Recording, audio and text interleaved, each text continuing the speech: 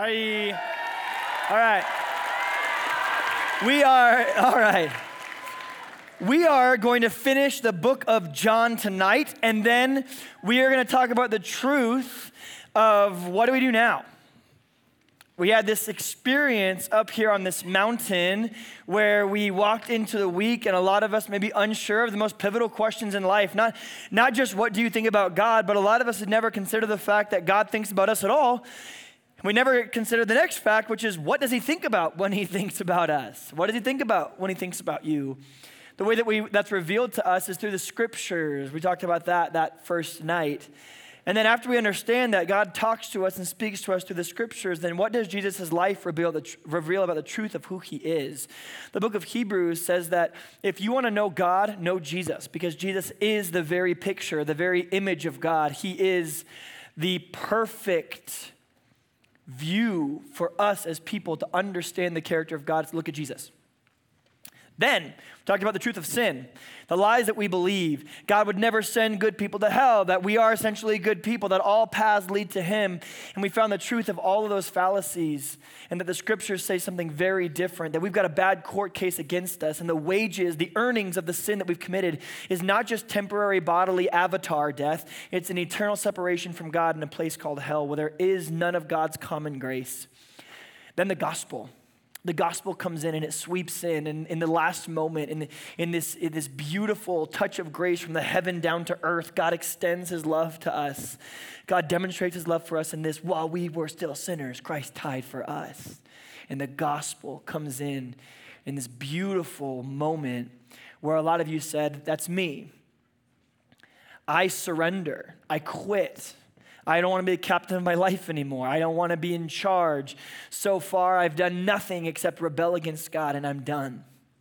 I surrender. I give up. When you died on the cross, you took my sin away. Jesus, drink my cup of wrath that I deserve. And for a lot of us last night, standing and making that declaration, that's exactly what happened. Jesus drank the cup of wrath for you that you deserved. And we get to look forward then to this day that is fast and quickly approaching, where either Jesus comes back in his glory to declare the end of all things, and in doing so, he brings heaven to earth and he restores planet Earth to the way he originally intended it.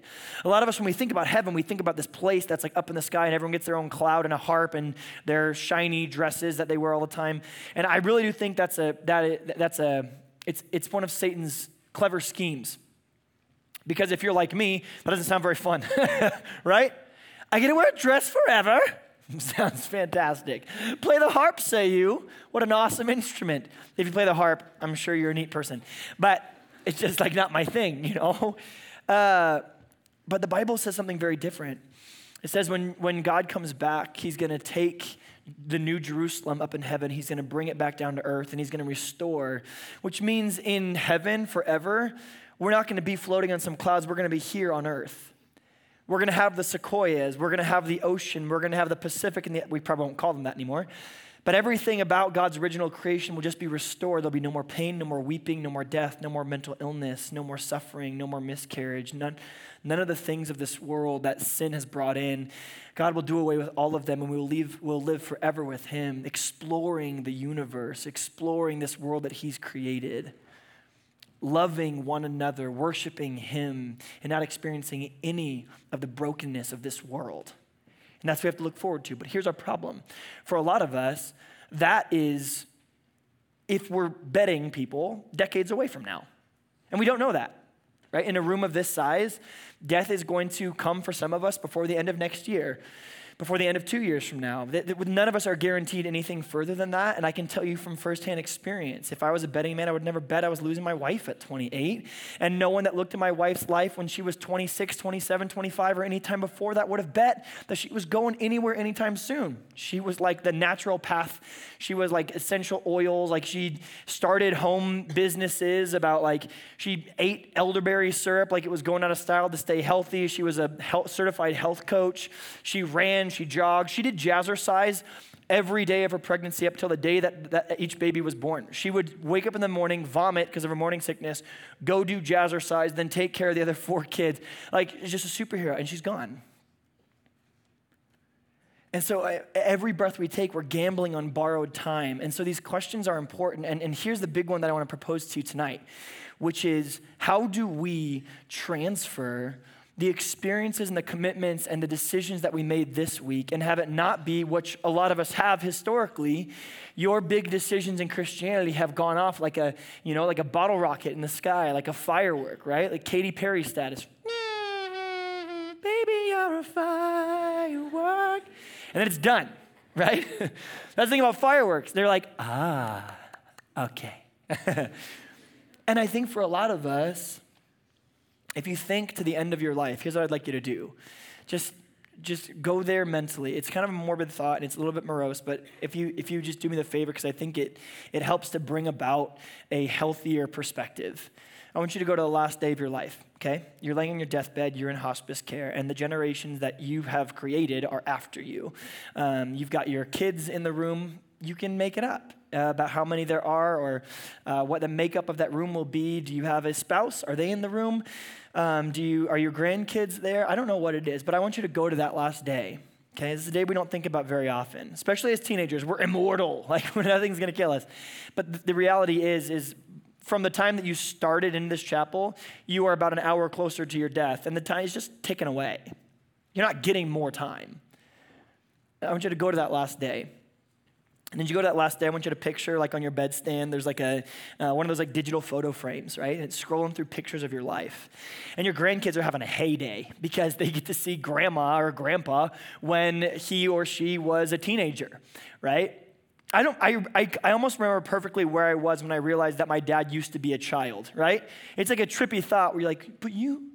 It's even trippier when you start having kids and you realize all parenting is making junk up over and over again, right? You think, oh, my parents know what they're doing. No, they don't.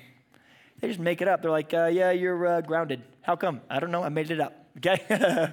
That's what parenting is. You make it up, and then one day your kids turn around and go, you didn't do a very good job, and they have kids, and they go, you did okay, Parenting's hard. Nice try. And they're kind of scrolling through these pictures. And as your grandkids are all circling around, they're like watching, the clothes that you wore at prom. They're like, but grandma, this is a weird outfit, And you're like, your Halloween costume is like the green guy from Among Us. And your grandma's like, your grandkid's like, what is this? And you're like, sus, whatever you do. And, it's like there's a couple videos of like a TikTok dance that you learned, and you're like, better not watch that one. I gyrate my hips because you were weird. You know what I mean? But then you hit this section of pictures one after the other, and it's you in your team shirt. It's you in your roller derby outfit. It's you in your cabin.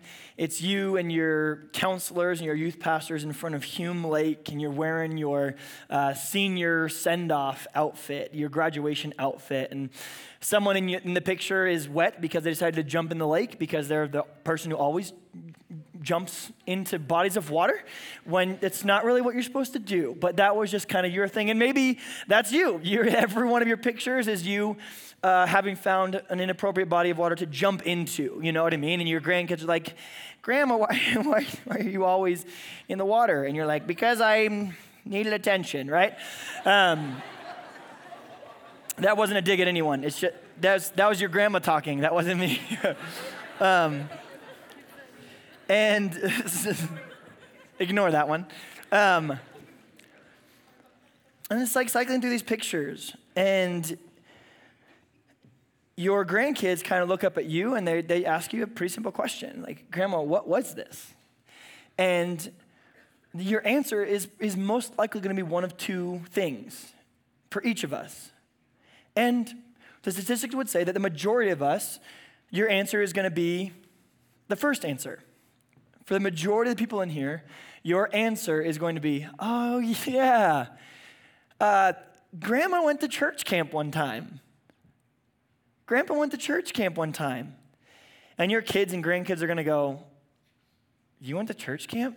And you go, yeah, it was like this, it was Hume Lake. One of my friends was going. They went to a church that was in my town, and they invited me to go. And so I went, and I remember feeling in that moment like God might be something like really important in my life. Or I remember standing up when the guy on the stage, he was weird. He only wore like solid colored shirts wherever he went. And he had a questionable taste in baseball teams, you know what I'm talking about? And you start walking through it, but it just kind of sparks these memories, and you're like, oh yeah, I was like and that season afterwards, Grandma went to church for a little bit. And it was a kind of a fun part of my childhood. But you know that was a firework. It was here today and gone tomorrow, but it wasn't part of your life. The difference of Hume Lake didn't make a difference in your life. It made a difference in your week. It made a difference in the next month, but it wasn't this permanent thing. It was just this one-off moment. And yet for a group of us, my prayer is for the majority of us that we're going to look and those pictures are going to come up and the biggest smile is going to come on your face. And you're just going to sit there and your grandkids are going to go, what is this? And you're going to say, Hume Lake Christian Camp. And hopefully your grandkids go, you went to Hume Lake too? And you're going to say, yeah. In fact, if your story's like mine, when I was 11 years old, I sat right there at a junior high camp in the middle of the winter, and I heard the gospel proclaimed for the first time. And I stood up, and it changed something intrinsically inside of me. And that's what Hume Lake was. Or Hume Lake was the beginning of me asking more intense questions about my faith and what I believed. And in fact, you look around at your kids and grandkids and you say, and that's why our family is the way that we are. That is why, as for me and my household, we serve the Lord. That is why everything changed in our life. I'll tell you, before that, I was actually an enemy of God. And then because of understanding with my small group leaders and my youth pastors and my friends that were at that camp, I made this big decision to change. And that's why we're church people. That's why we follow Jesus. That's why we can be confident. That's why no one's worried about grandma dying right now. That's why grandma's not worried about, if I were a female. That's why grandpa's not worried about dying right now. That's why grandpa's sitting here and I'm almost going like, let's get this thing going, you know? I got a dance party with the king coming up. And your grandkids are almost a little upset at you, like, grandpa, hold on. You're like, just let me go. Because you're confident. And you're confident because something happened in the year 2022 when you sat in a pew in a chapel where the air conditioning wasn't working, that you made a big decision and then something in your life changed fundamentally. It wasn't just a mental assent that you gave. It wasn't a box that you checked or a trivia fact of your life, but something changed within you. And you knew because of the something that changed within you and who you wanted to be that you couldn't go back to your old way of doing things, right? That's the definition of insanity. Repeating the same process over and over again, expecting a different result, is the very definition of an insane behavior. And so you finish up this week and you look back at what led you away from Jesus and the things that kept you away from following him, and you've decided with the great decision, you must also have great incision. With a big movement of the Spirit also must come a big movement in your life. Something has to change. Make no mistake, the gift of God of salvation and eternal life is free. But the response to what he's done for you to live for him forever is expensive.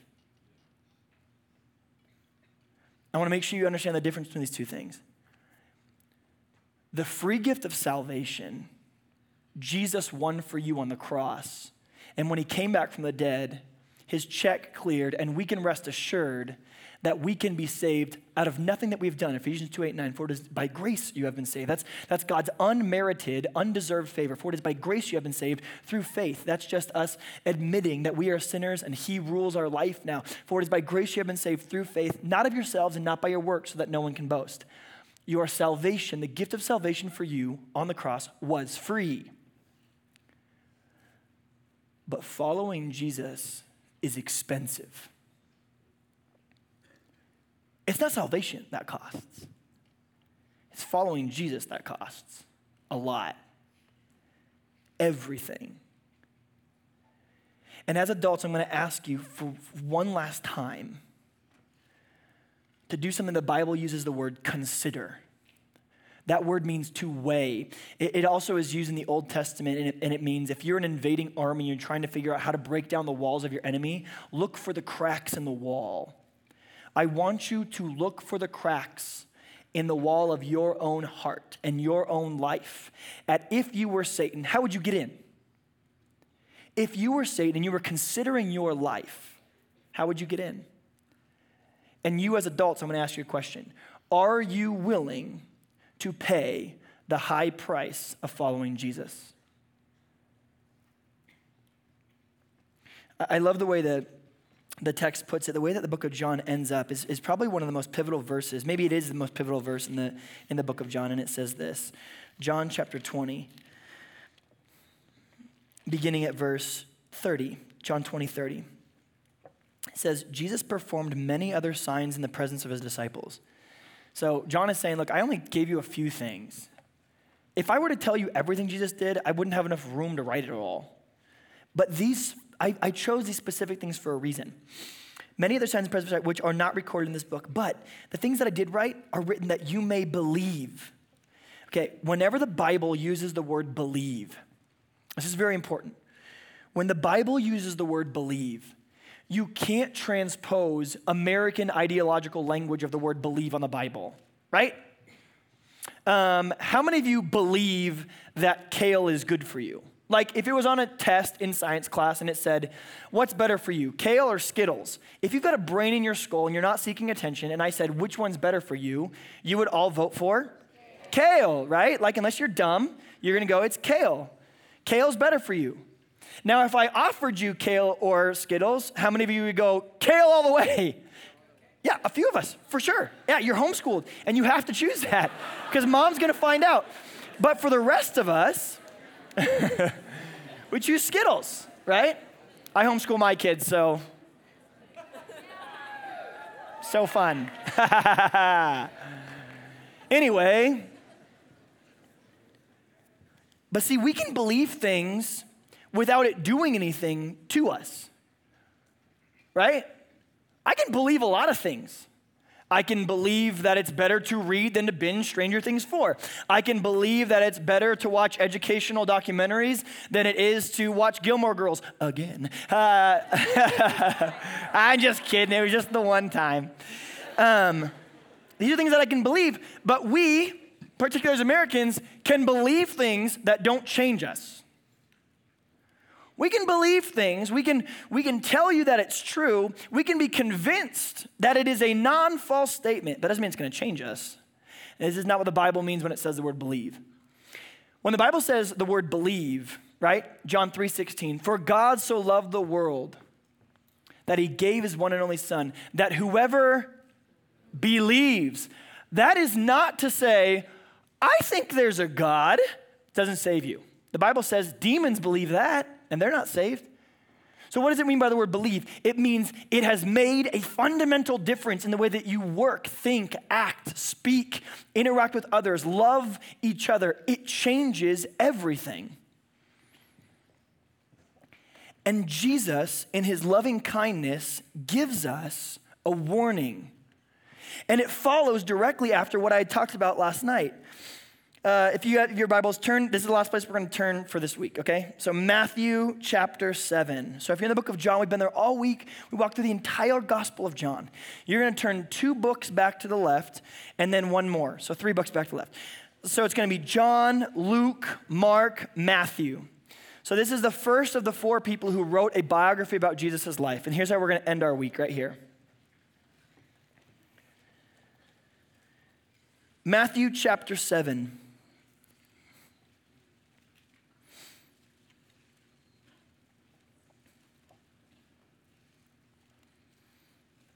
We're going to start at verse 21 because this is the warning that you were given last night during the gospel message. It says this, not everyone who says to me, Lord, Lord, will enter the kingdom of heaven, but only the one who does the will of my Father who is in heaven. Many will say to me on that day, Lord, Lord, did we not prophesy in your name, right? Did we not go to Hume Lake? Did we not win recreation? Did we not raise our hands during that one song? Did we not pay attention during cabin time? Did we not stay awake during all the chapel services? Did we not? In your name drive out demons, and in your name perform many miracles. Then I will tell them plainly, but I never knew you. Away from me, you evildoers. The next verse says this. Therefore, as good theologians, we always ask the question, what is the therefore there for? It's referring to the previous one. It's saying a lot of us are going to be deceived and think that because we're around God, then we're saved by grace through faith. And that's not the case. It's surrender. And what did Romans 10, 9 through 10 say? If you confess with your mouth, Jesus is the God and King of my life now, and believe in your heart that he was raised from the dead, you will be saved. Well, that first part's big. What does it mean to make God the King and Lord of your life? Here's what Jesus says. Here's the difference between digital picture frame group A and digital picture frame group B. Between Katy Perry faith and long-lasting marathon faith. The faith that saves to the very last day and the faith that is a one-off, one-week wonder.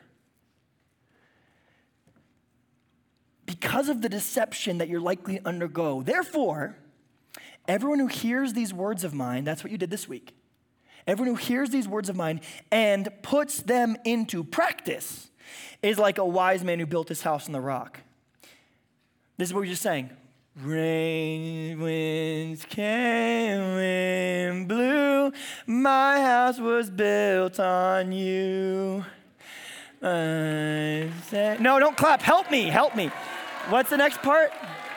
I'm safe with you.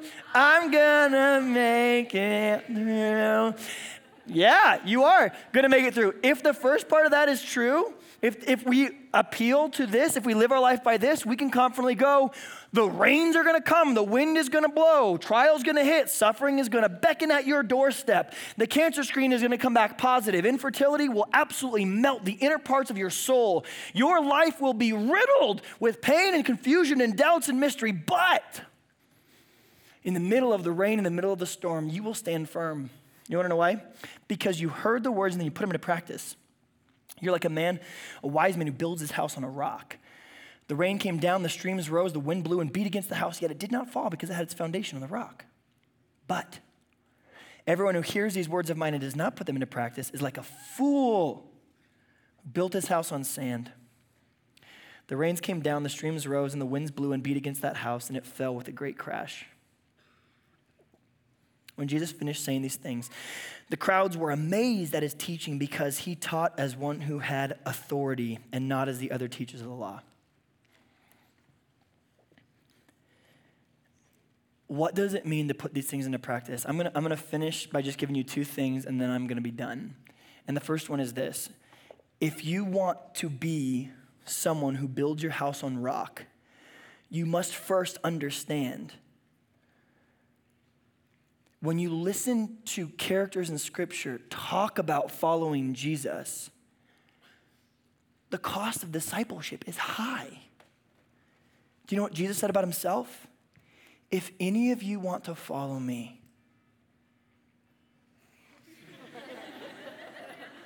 if that's not Jesus calling, better hang that crap up right now.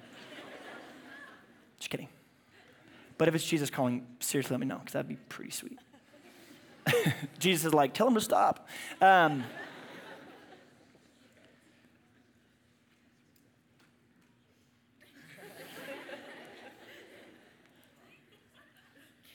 was I saying? The cost of discipleship is high. 10 points for Gryffindor.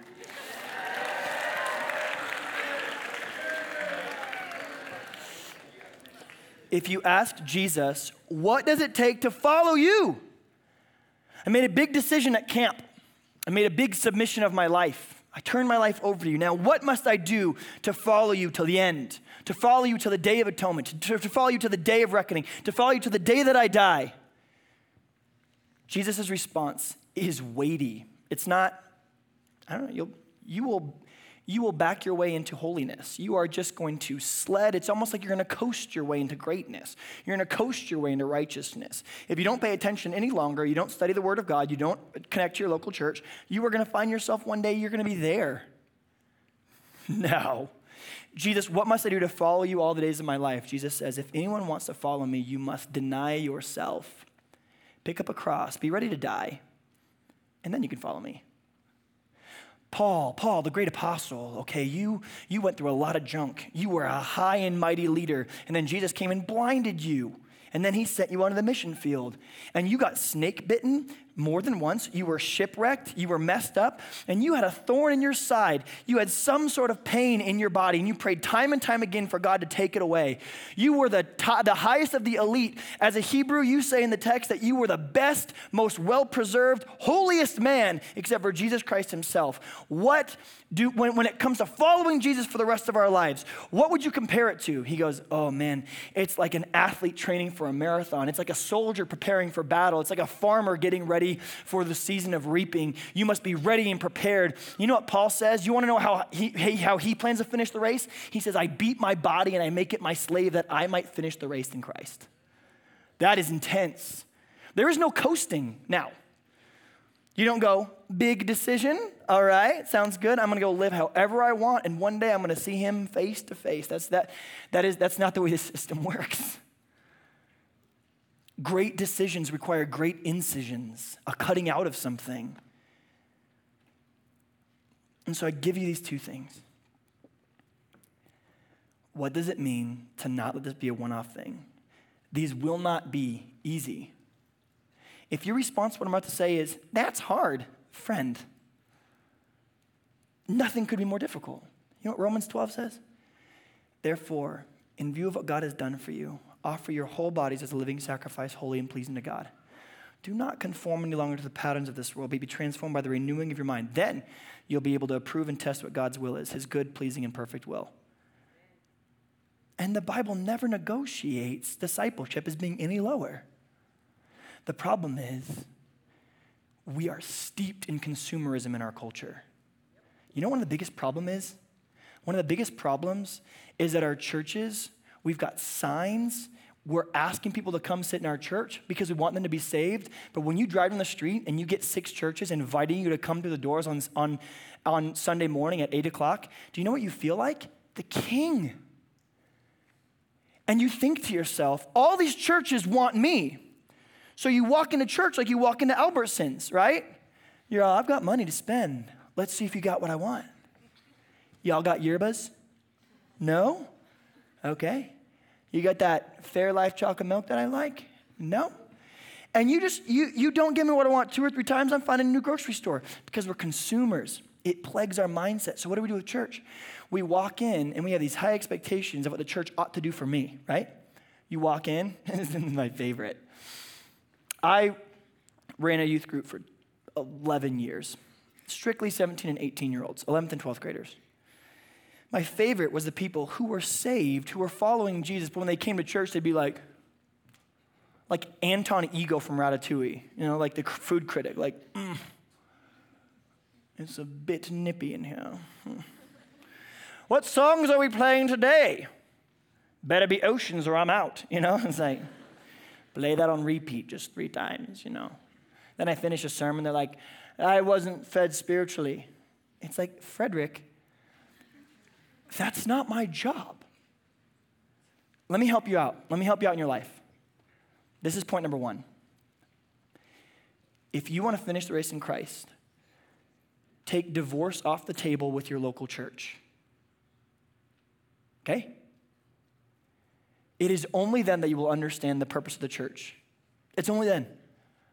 Now, if your church is teaching some crazy junk, right? Like Jesus was actually a baboon or something like that, run away. Run away, right? If your church is teaching that God's grace plus your work gets you into heaven, run away. That's bad doctrine. That's heresy. If your church is teaching the inspired, inerrant word of God, and you have a habit of just church hopping every time the church previously offends you, you're never going to understand what covenant commitment to places and people and God himself is like. It's a family. When your family offends you, you don't get adopted into a new one. You stick it out. You transform. You reform. You're going to get hurt. You want to know why? It's a perfect message, but we are imperfect people. You're going to get hurt. But if you keep jumping from church to church, you're going to have Anton Ego syndrome. You're going to walk into every church and go, What series are we doing? The book of John. Nice. I like that. 10 points. Where are the restrooms? They don't even have stand-up urinals. I'm not coming back here. And what's that we do? We just become innately obsessed with what the church can do for me. Friend, listen to me. If you are saved, the church in your town is built for you to get off your butt, walk in those doors, and be a part of the mission of God to save the unsaved in your community. You are now a part of the team that has been sent by God to rob hell and populate heaven through the gospel of Jesus Christ. The church was not meant to feed you. Never was it meant to feed you. And let me tell you how I know that for sure. Your youth pastors, the job of the youth pastor in human history is brand new. In Jesus' day and age, youth pastor wasn't a thing. And a lot of us in here, we blame our lack of spiritual growth on the insufficiency of our youth pastors or whatever it is, or they're not teaching what you want, or they're not feeding you spiritually. Let me take all the weight off of it. It's not their job. If you can read, here's what you do. You open up the Bible, okay? It's written at a 4th grade reading level, and you read it yourself. When you get to church with your youth pastor, you view him as your brother in arms to take on the world for the gospel of Jesus. You don't go going like a baby bird, like, feed me, feed me, teach me something new about the Bible. Bro, read. Here's how I know that. What if all youth pastors tomorrow all left? There was some like rapture of youth pastors, right? Everyone who's had more than 2 all-nighters gets just rapture. So every youth pastor's gone, right? Everyone who thinks that 12 powdered donuts is breakfast is gone. So every youth pastor is out, you know? Then who would you blame your lack of spiritual formation on? They'd be gone. Would it just be, well, I guess we're screwed? No, you'd find a way. Do it now. It's not their job. Take divorce off the table with your local church. This is why marriages are so powerful. When we commit through thick and thin, come hell or high water, in sickness and in health, to love one another regardless, we experience the true love that God has for us, the kind of love that says, I'm not going anywhere. That's when you'll start to love your church and not view it as something that's just supposed to serve you, because that's not the reason God built it. God did not die and then say, I'm going to build my church here so that you can all be comfortable and well-fed and the right kind of donuts and the perfect songs every week. He died so that you could then turn around and be a part of the effect to save the people around you that are going to hell if you don't engage and do something. You have to have that emergency on your heart, though, or you'll always blame the church for your lack of evangelism. And I love you too much to let you do that, because your heart will become calloused and cold and distant from God. And you will start to say dumb things like, the church hurt me. The church did this. Of course it did. Let me help you out of time. It's going to hurt you because it's people. And we suck. I was youth pastor for 11 years. You know how many people I hurt? Not on purpose, but I look back and I go, look at the graveyard. If you want to preserve to the end, take divorce off the table with your local church. See it for what it is. And number 2, and lastly, practice true repentance in your life. What do I mean by true repentance? We think that repentance means when I mess up, I feel bad about it and I tell God. That's not what biblical repentance means. The word repentance in Scripture means doing a complete 180 about face, right? That means if I'm going this direction and I know this is pulling me away from God and who I'm supposed to be, this is not what it means to follow God. I don't just go, God, I'm sorry, and then keep walking in this direction. It means I do a complete about face, right? If I leave my home, okay, in Bonsall, California, I leave my home and I get on the 76 West and take a left and a right, I get to McDonald's every time. So the next day, if I get up and I take the 76 West and take a left and then a right, where do you think I'm going to end up? McDonald's. But on Saturdays, if I get up and I go the 76 West and I take a left and then a right, where do you think I'm going to end up? McDonald's. Do you want to know why? Because it doesn't matter where I intend to go when I leave my house. The direction that I take determines where I go. It's your direction, not your intention, that determines your destination. You might have all the intent in the world to go back home and change your life, but if you don't actually do it, nothing will change. That means for some of you who you know what's pulling you away from God is the pornography on your phone that you're completely anonymous with, that you are constantly being dragged into that. And you know what I know. You started thinking that you have control of it, but friend, you know it controls you now in every facet of your life. You're obsessed with it. It has taken joy out of your other relationships. Your serotonin levels are dropping. Your dopamine levels are dropping. Your brain is being rewired to desire what is fantastical and what is imaginary, and you don't even know it, but it's ruining your future marriage, and it is drawing you away from Jesus, and it is making it difficult for you to worship because Satan, the great accuser, has come in and started telling you, how could you do this? You know who you are. You know what you've done. What does it look like to practice repentance there? One of my favorite stories in all of a youth ministry is in about my 9th year. I asked my small group guys, where is he? Where's Landon? Landon Enns? My man. He was in my youth group. He was one of my small group guys. We're at small group. We're at my house, and I asked the question, how many of you guys struggle with internet pornography, right? And in a group of 20 some odd guys, like 14, 15 of them raised their hands. It's everywhere. And so I said to them, how many of you feel like you have control over it versus how many of you feel like it has control over you? And they all said, it controls me now. They're in bondage to it. In the same way that your brain lights up when you are addicted to cocaine, it lights up the exact same way when you're addicted to pornography. It's the silent epidemic of the Christian culture. And so I said, how many of you guys, if I was your youth pastor and I said, hey guys, I'm going to be taking a break from being your youth pastor because I've got a really bad cocaine addiction, but I'm going to kick the habit, I'm going to go to rehab. Except when I go to rehab, I'm going to keep cocaine in my pocket at all times. How many of you would take my repentance seriously? You wouldn't. Because when you go to rehab, the first thing they do is take away all of your addiction. They take it away and let your mind reset itself. And so I said, if you guys want to take this seriously, I don't want to keep coming back every week and have you go, I struggle with pornography, I struggle with pornography, I struggle with pornography. Do you want to know why? Because you have a phone in your pocket and you can anonymously use it whenever you want to and no one's checking in on you. And if you don't switch that, what makes you think that you going west in the 76, left and then right, is going to arrive you anywhere else but masturbation and pornography? It's not going to change, bro. It's the same destination every time.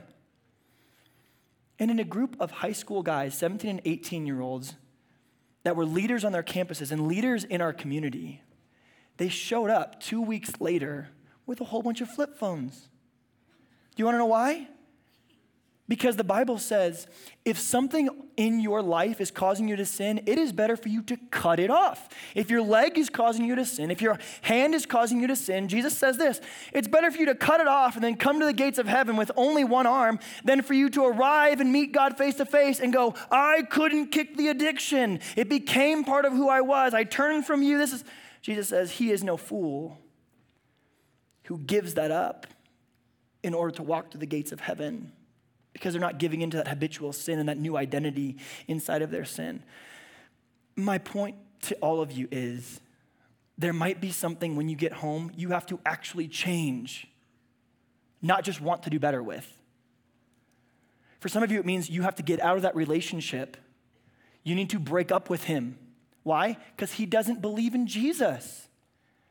And the Bible says, don't do that. And you gotta ask yourself the question, is the Bible a cosmic consultant that you listen to and then you do whatever you want? Or is God king of your life? For some of you, it means the friends group that you run in that are constantly gossiping or they're constantly bullying or they're constantly pulling you away from Jesus. Get a new friends group. Well, that's hard. Do you know what Jesus said when you asked him, what does it take to follow you? If anyone wants to follow me, he must deny himself, not indulge himself. Deny himself, take up his cross and follow me. Paul says, I beat my body and I make it my slave that I might endure the crown that is forever. Colossians 3, I have put to death the old things that led to death. And now I clothe myself in the righteousness of Christ on a daily basis. Don't fool yourself into thinking because you came up here and made a big decision without a big incision back home that it's going to stick. Satan is against you. He prowls like a roaring lion. He's clever and he's deceitful. And as he confuses the analogies we talked about on night one and he confuses the truth, do not let this be the place where he grabs your leg and pulls you back down. Practice true repentance. Take divorce off the table with your local church. We will never all be in this room together again, ever. My hope is that a good majority of us will get to reunite someday in the new heavens. I hope God preserves Hume Lake so we can come back up and we can have like our reunion from 2022. And my deep hope beyond everything else is that all of you are there, that we can get back together and we can play that game with the little paddles on the side and we can have Karsten come with his raspy voice and, are you ready for recreation? You know? And we can, that's my hope. But now the free gift of grace and salvation was given to you. Now the question on you and the burden on you, friend, is to say, how are you going to transfer this from one thing you did one time into a new identity in Christ? If anyone is in Christ, he is a new creation. The old has gone. And for some of us to get the old gone, we have to exorcise it out of our life completely. If I started sugarcoating tonight, it would be way off brand. I'm telling you it like it is.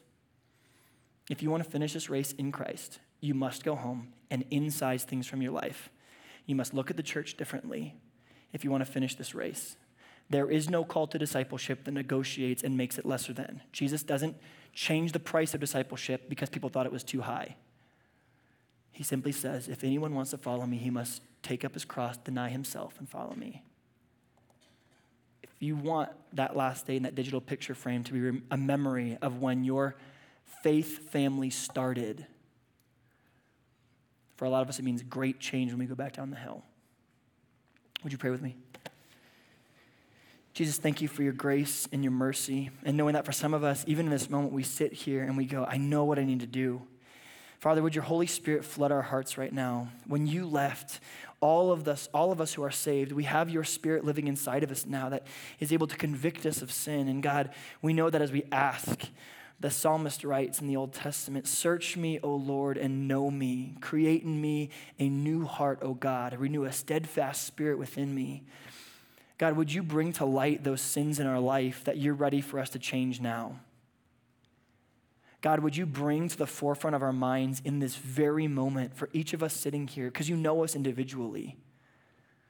Would you speak to our individual hearts and show us the place in our life that you know is going to be the foothold that Satan is going to have on us? And would you give us the bravery and the courage to create a plan by which we are going to get rid of that in our life, not by our own power. The power that I have originally, the sinful nature of my heart, is of timidity and fear. But Lord, the power that you gave me in your resurrection is of power, love, and self-control. It's not timidity and fear anymore. It's new. So Lord, as we exit this place, would you put one burning question on our heart? What are the things in my life that I must give up or I must begin so that I finish this race in you? Do you name me pray? Amen.